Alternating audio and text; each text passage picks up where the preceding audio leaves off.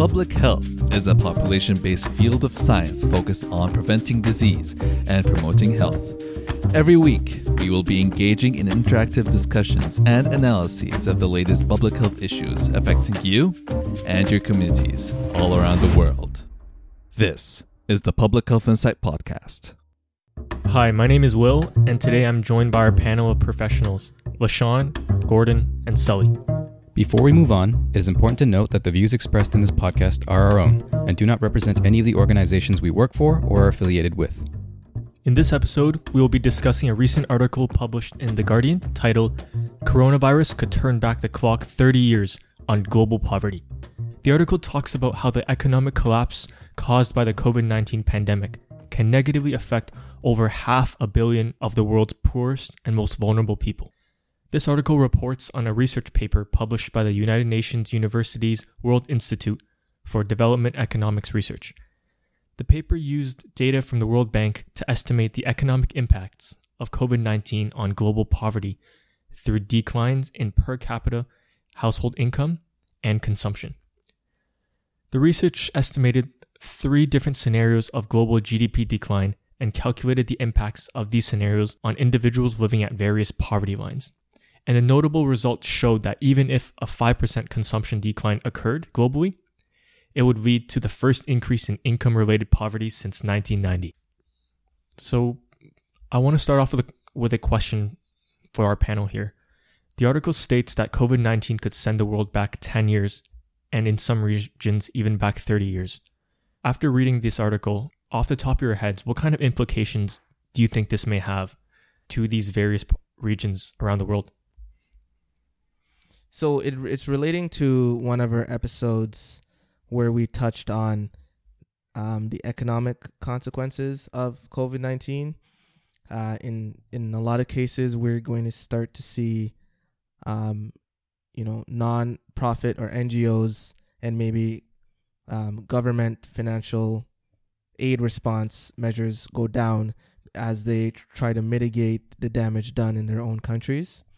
So you could expect countries that depend a lot on foreign aid, in this case where, you have a lot of countries issuing their economic stimulus packages, these low and middle income countries, as they start to receive less aid, more people will descend into poverty, and this will amplify the health disparities that already exist. Yeah, good point. And another thing that I was thinking about while I was reading this article is the consideration of the actual people that are affected. Now, these are people over the last 10 years who may have been seeing some sort of improvement, some sort of hope. And to see that all kind of go back in reverse because of the COVID-19 pandemic, my heart goes out to them, really, because it's really sad to see that they had this hope and now it seems like it might be taken away from them in a sense. Right. I think if you look back at even just 10 years, the kinds of technological, societal innovations and change that had happened, and now consider how that could have been affected or reverted because of this pandemic. The kinds of economic growth in a lot of these countries in the global south are experiencing all wiped off the map and having to start in the same position they were 10 years ago. And I think these are often regions where they don't have a lot of resources, a lot of capacity to begin with. And being forced to go back and catch up on 10 years or sometimes even 20 or 30 years worth of development, it can affect a lot of people. Yeah, and the major thing here is you mentioned, you're alluding to the kind of the shrinkage of GDP that is expected to result from the COVID-19 pandemic. So one of the things that GDP is typically spent on in most countries around the world, even if you don't have a universal healthcare system, is the healthcare system. So as countries become more financially strapped, you would expect whatever progress has been made to develop these healthcare systems to start to dwindle away. So you would expect people who are living slightly above or under the poverty line to be disproportionately affected, because now they're whatever progress was being made in their country to get healthcare more accessible, for example, is now going to be taken away. So in addition to loss of income, there will be loss of resources for these people to use to maintain good health. Yeah, well, the problem is that for people under the poverty line, you're making them have only two choices.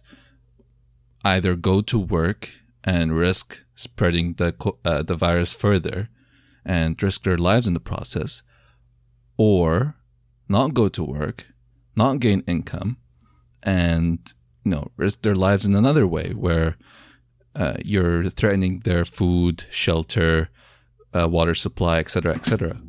No, I think it's important that when we're talking about global economic impacts, to not only look at the global south and countries that are in the middle or lower income bracket, but also to look at ourselves, at countries that are considered higher income or well developed, right? We can through this look at our own domestic context in Canada, where in March alone, over 1 million people have lost their jobs. And I think that's just a crazy statistic. And without proper interventions, I think things will continue to get worse. Yeah, that's a good point. Will, did you do you know like what the unemployment rate is currently at, and like how would that compare to something like SARS? So, in some reports that I've read, stated that the Canadian unemployment rate currently is around 20%, and in comparing that with other major economic events, for example, let's look at the 2008 and 2009 recession globally. The Canadian unemployment rate at that time was hovering around 8.6, 8.7%, right? And you mentioned SARS. And from a Canadian national point of view, SARS didn't affect Canada nearly at any of these levels because the economic impact was mostly concentrated around Toronto and the areas in that general area and didn't affect the nation as a whole. So what do you think, what is it about COVID-19 that has ascended it beyond the effects of what SARS did to us? Well, it's the first point I would say is that the sheer number of countries that are affected by COVID-19 versus SARS. Right? If you look at the rate of infection, COVID, it's double or just exponentially more than the amount that were affected by SARS. And as a result, industries are completely shut down, where if you look at SARS, I don't think things were affected to that level. And that partially might have been because of our better understanding of public health and overall the strength of our public health surveillance systems. Because if you think about it, back during when SARS was kind of hitting the world, let's take Canada, for example, we didn't have a national public health agency to do this kind of surveillance. So a lot of our actions didn't really account for that. Whereas now we have the Public Health Agency of Canada, and a lot of these measures that we put into place to stop these industries are, I would say, preventative, so that to make sure that these industries aren't hit even more and that they don't feel the actual health implications that COVID causes. And just an extension to that answer, so the difference between this COVID-19 pandemic and maybe many of the other things we've experienced in the last 50 years is you have a healthcare crisis that is affecting, you could say, 99% of all countries and territories in the world pretty much at the same time. So when usually you have a natural disaster, for example, the earthquake in Haiti. So a lot of countries, it's easier to funnel resources when there's one place that is affected. In this case, you have countries that are usually provide urgent responses to the lower and middle income countries in need. But now we're finding that the larger countries, even like the United States and larger and richer countries, are being affected drastically with their own vulnerable populations. So, for example, in the state of Michigan, the African American population is disproportionately dying from the disease. They're about 14%. They make up 14% of the population in Michigan, but 40% of deaths. So what you're seeing is countries, this is revealing health disparities that already exist in high-income countries, because in high-income countries, there are also people living below the poverty line.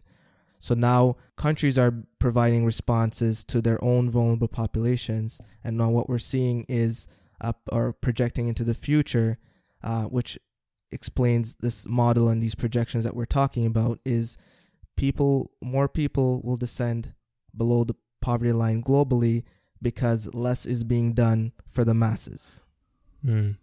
So let's bring it to the international stage then. Say, for example, India. More than 80% of people working there are part of the informal sector. So these people are not regulated by their government. And the problem with that is that you're not getting aid when you're not working.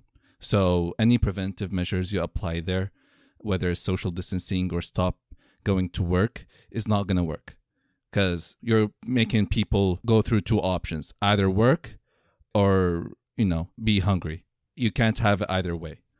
Right. So just to add on to that as well, so people working in the informal sector, for example, would be people who go out every day to earn a living, whether it's, delivery drivers and such. And those people typically wouldn't have a formal employment where they would get things like sick pay or financial benefits from their private industry or the government. So these people who are working in the informal sector would then be, and as we can see as in Sully's example, where the majority of people do not work in the formal sector where they could potentially access these benefits, those people in the informal sector are going to be at a disadvantage in times like this, where if they adhere to measures such as social distancing and staying at home, and they're living paycheck to paycheck, they wouldn't be able to survive. They're not able we talk about Canada, people going out and buying 2 months supply of toilet paper. This isn't the reality for people who live paycheck to paycheck. Mm-hmm. So people who live paycheck to paycheck work today to maybe have enough food for tomorrow. So they are not able to stay home and stay pat for 14 to 28 days. Right. And another point with a lot of these individuals who live in South or Southeast Asia, who do work in the informal sector, a large proportion of them are from the rural areas and have flocked to these urban centers to find work, right? And when places such as India have placed a lockdown for the whole country, restricting travel, this leaves many, I would say hundreds or thousands of these workers stranded in these urban centers, unable to go home. And not only are they stuck there, they're stuck there without work.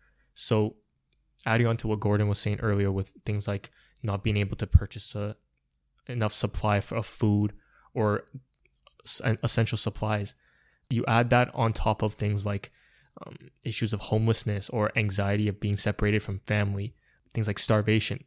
All of these things get clumped up and continue to affect the populations on top of the health effects that might be felt by COVID. Right. That's a great example. For example, in our society here in Canada, for the majority of the population, dying from something like starvation isn't necessarily a reality for most people. I do acknowledge that there are some people in that boat.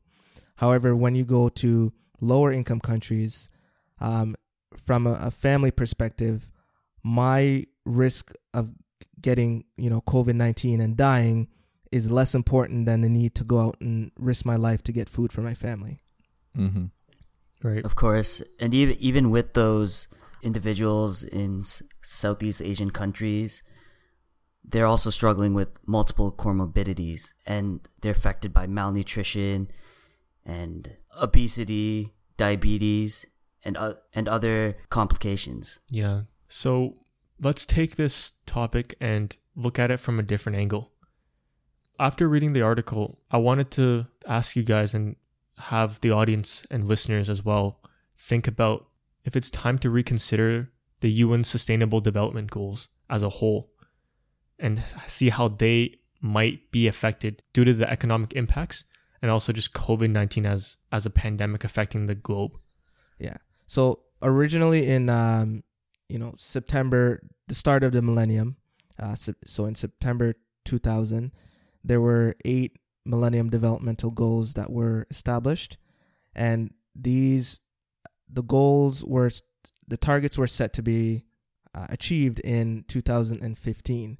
And we've been talking a lot about in this episode poverty reduction targets being set back due to COVID-19. And the unfortunate thing is there was a lot of progress made, and where COVID-19 might make us on a global stage take 2 steps backwards. So to add on to that, once after 2015 hit, the United Nations at the 2015 General Assembly came up with a new set of 17 global goals and targets aimed at achieving better and more sustainable future for all. And these 17 goals were dubbed the UN Sustainable Development Goals, or the SDGs, and they had a target date for 2030. Yeah, so for those of us that are unfamiliar with the SDGs, would you maybe give us some examples of what type of goals these were? Sure. So they're overall very holistic, I would say, and cover a lot of different topics. Let's say that. So, for example, goal 1 in the SDGs is ending poverty. And it's a pretty broad goal, but it's there. And then you have other goals such as goal 14, which is life below water. And it's the sustainability of things like our fisheries and ocean health. And then you also have something like, let's say, goal 5, which is gender equality, ensuring that there's gender equality by 2030. I'm not sure what specific indicators they're using. It could be women's education, women's health, could be maternal and infant mortality rates and stuff like that. Mm-hmm. Yeah. So what I wanted to discuss here is, what do you guys think, or how do you think these SDGs or our progress towards meeting these SDGs will be affected with by COVID-19? Because if we're turning the clock back 10 years, now it's 2020 right now, and if we turn back our development back till 2010, I would say a lot of positive change would have essentially gone down the drain. I would definitely agree that the SDGs are going to take a hit. For example, in many countries, as we mentioned, there's going to be a hit on the economy. So many of these people are projected to be below this poverty line. So, for example, you have goal number 2, no hunger. People may starve because of COVID-19 and the economic consequences. You have good health being affected, which is SDG number 3. People who already have compounding health problems and on top of that have COVID-19, it's going to be a nightmare for them, and they'll be in dire crises because of COVID-19. Yeah, one of the unintended consequences of COVID-19 is what kind of effect it's going to have on globalization. For example, a lot of low and middle income countries rely on revenue from travel and tourism. And we made the reference earlier to the informal sector. A lot of people that work in the informal sector overlap with the money generated from tourism activities. So as people start to maybe get more cash strapped in other countries and start visiting these lower and middle income countries less and less, this will also directly affect the income of people living in these lower and middle income countries. So you're almost going to have a double burden where people who are, more prone to having complications from a COVID-19 diagnosis, they're also going to be earning less money to be able to provide for their family. And then we're going to see more and more people. I think the projections were, compared to before COVID-19 and after, there will be an additional 500 million people falling below the poverty line. And that will probably be a direct result of that. So if we're discussing changing or improving these SDGs or Sustainable Development Goals, what do you guys think are some improvements we can make? The most obvious one off the top of my head is to extend the target date from beyond 2030, because at the current rate, if things did go as the estimates from the study showed, and if we were pushed back, years worth of developmental efforts, then setting a target date of 2030 for as when we achieve these would not be realistic, right? Mm-hmm. And my second point I want to say is that I think the biggest problem with these SDGs is that now that with COVID, countries are rushing to try to catch up to where they once were. And this can also have a lot of impact on things like the environment, right? Mm-hmm, Because countries, a lot of lower and middle income countries depend on natural resources as a main sector in their national economy and as a main export. So I can definitely see countries trying to ramp up, increase the amount of extraction, increase the scale of extraction in order to scale up their overall national economies to reach a level they once were. Yeah, you know what? That's an interesting point, and this is actually an interesting point. Jeez. So what we might see is we've been hearing more and more that one of the winners, it's hard to think of any winners being in COVID-19, but one of the winners is the environment right now. There's less pollution, less greenhouse gas emission, and you're wondering now if governments will start to see the benefits globally to, acting on issues like climate change. Mm-hmm. And, we'll just mention that lower and middle income countries, they get a lot of revenue from exporting, certain commodities and goods that would no longer be in as much of a demand as we move towards maybe more clean energy. We don't move around as much anymore, but gas prices are very, very, very, very, very, very, very low. And if those countries that export goods and maybe even services that become less of a demand, they're not able now to rely on those forms of income at the country level. There's certain commodities that are becoming less valued because there's a lower demand, and essentially lower and middle income countries, as we'll mention, who depend a lot on exporting these goods and commodities, they will receive less revenue, and then you will have, less. One of the sustainable development goals, I imagine, is for universal access to healthcare. And once countries start to have less revenue, one of the easiest things to de-invest in is the healthcare system, because healthcare systems, as we know, you only catch people when they're sick. If you de-invest in healthcare now, maybe you don't see that the diabetes rates are going to go up in 20 years. So things like healthcare and even public health are some of the first things to get cut because the consequences aren't felt for maybe a generation or two. A lot of countries, for example, Canada comes to mind, and I think Gordon mentioned this a couple episodes ago. Doug Ford mentioned that, it's unacceptable that we don't have the means to have our own production of like resources such as masks, gloves, etc. So I think as a result of this, countries are not going to outsource these essential items from other countries. It'll cause people in these countries to not be employed, and they won't have access to a financial income. So it's disrupting them. It basically means less money for individuals to take home.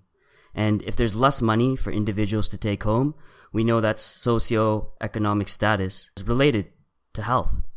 So it's just going to cause adverse outcomes in terms of health, among many things. Yeah, and also, work-related migration provides a lot of opportunity for people who are in those low and middle income countries. For example, in our agricultural industry in Canada, we rely on migrant workers coming up from Jamaica, Mexico, Honduras, and other Central and South American countries. If we have this mission in Ontario, for example, to become more self-reliant and depend more on the resources and people that are already in our society, this decision will also impact the health and well-being of people living in other countries who maybe even depend on, even income that they should earn, because we're talking about humanitarian aid where there's not necessarily a work to earn relationship, whereas in the migrant worker field, they're getting paid for work that they're actually doing. So even people who are working would even become affected. So I just want to note that the article we looked at and the research that we were looking at, they're just projections. And ultimately, we have to understand and realize that the severity of the consequences of COVID-19 will depend on a couple things. First, it'll depend on how long this pandemic lasts. And second, we need to realize that governments and the international community can still play a huge role in affecting the outcome of any consequences related to COVID-19. So to wrap up, today, this episode, we discussed how the global economic impacts can negatively affect the progress we as a global community have made towards combating global poverty. And related to that, we examined the 17 UN Sustainable Development Goals and looked at how this global pandemic can affect our ability as a global community to meet these targets. And it's hard to accept that in the blink of an eye, an additional 500 million people might descend back into poverty as a result of this COVID-19 crisis. In this defining moment, it is imperative that we, as a global community, continue to allocate resources and provide support to some of the most vulnerable populations who are unable to meet the needs of their families and themselves. Thank you for listening. Remember, public health is a field of inquiry and an arena for action to improve lives one population at a time. This has been the Public Health Insight Podcast. If you've enjoyed this episode, please drop us a like and follow us on Spotify, Apple Podcast, Google Podcast, or your podcast platform of choice. You can also send us your questions, comments, and suggestions for discussion topics at thepublichealthinsight@gmail.com. Thank you for listening, and we'll see you in the next episode.